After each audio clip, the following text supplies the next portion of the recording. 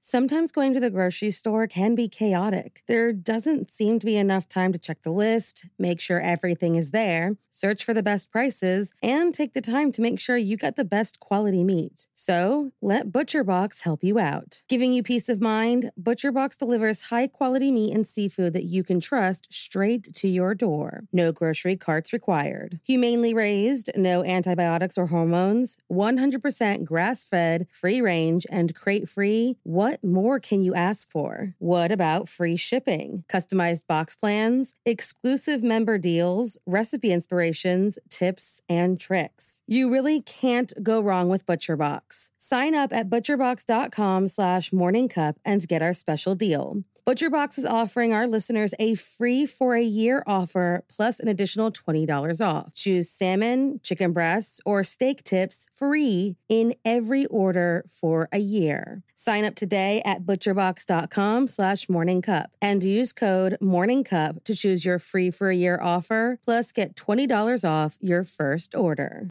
Hey guys, I have a podcast that I think you'll really enjoy. Proof, the investigative true crime podcast co-hosted by Susan Simpson of Undisclosed and Jacinda Davis of Evil Lives Here, is releasing its highly anticipated second season, where they investigate the murder of 18-year-old Renee Ramos. The first season, which, if you haven't listened to yet, you totally should, saw the release of 2 Georgia men serving life sentences for murdering their friend, Brian Bowling. And thanks to evidence unearthed by Proof, on December 8th, 2022, both Daryl Lee Clark and Kane Joshua Story were finally freed after 25 years behind bars. With that same investigative drive, Susan and Jacinda are on the case again, and this time, they are on the streets of Manteca, California, to find out who really killed Renee Ramos.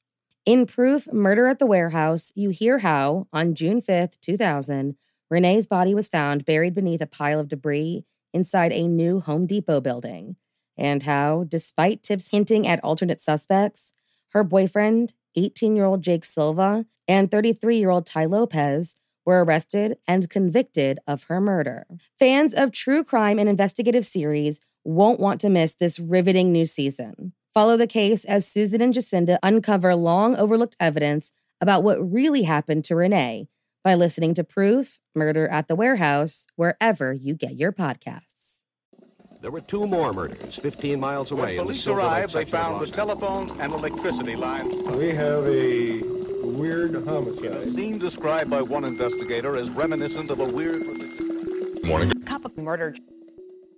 Dash cams in police vehicles are standard practice for today's law enforcement. But there was a time where the installation of a camera was a unique situation. On January 23, 1991, a Texas constable was killed during a routine traffic stop. A constable who just so happened to have one of the few dash cams installed in his cruiser. So if you like your coffee hot, but your bones chilled, sit back and start your day with a morning cup of murder. On January 23, 1991, at around 1:20 a.m., 47-year-old Constable Daryl Lunsford of Garrison, Texas, pulled over a suspicious vehicle traveling on Highway 59. When he walked up to the 1981 Oldsmobile Cutlass Supreme, he found 3 men: Baldemar Villarreal, his younger half-brother Reynaldo, and accomplice Jesus Cortez Zambrano. As Officer Lunsford questioned Reynaldo, who was driving the vehicle, he asked if he could see his identification. Reynaldo explained that, while he did have a license, he did not have it with him at the time, that he was there helping Baldemar drive the car. A few moments later, Daryl asked the men if he could look inside of their trunk, and they reluctantly agreed. You see, what the officer didn't know, and what the men were hoping he wouldn't figure out, was that they were in the process of transporting 31 pounds of marijuana from Texas to Illinois when they were pulled over, all of which was hiding out in their trunk. As soon as the door popped open, Daryl got the overwhelming whiff of marijuana.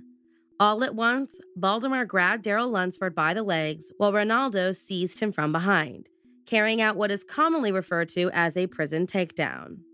While Constable Lunsford fell to the ground, Jesus got out of the vehicle to assist his friends. The 3 men beat and kicked Daryl, rolled him onto his stomach, and began stabbing him repeatedly. Baldemar grabbed the officer's handgun and shot him in the neck, severing his spinal cord and killing him instantly. The men moved his body to a nearby ditch and made a getaway.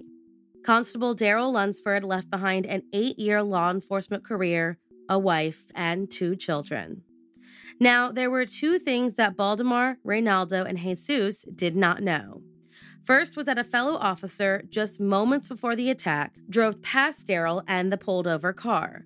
So when they went speeding past him, Deputy Don Welch immediately backed to check on his fellow officer, and upon seeing his abandoned squad car and body, radioed for backup. The second was that Daryl Lunsford's squad car was one that was newly outfitted with a dash cam, something that wasn't yet standard practice. So when the newly arrived officers showed up, one noticed the camera and rolled back the footage.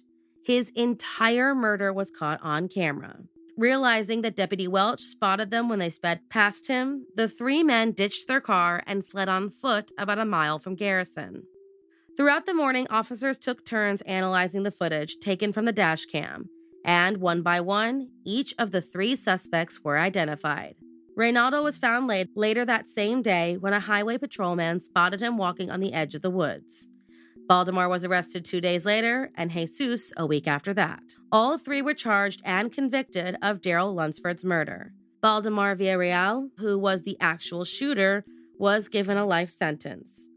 Reynaldo Villarreal was given 40 years and has a potential release date in September of 2026, while Jesus Cortez Zambrano, who pleaded guilty, was given a 30-year sentence and released in 2018. While Daryl Lunsford's death was tragic, the video captured that night serves as law enforcement training and, just 8 months after his murder, saved the life of Texas State Trooper Andy Lopez Jr., who watched the video and was able to react in time when placed in a similar situation. His death, considered one of the most infamous dates in the history of Texas law enforcement, ushered in a new era.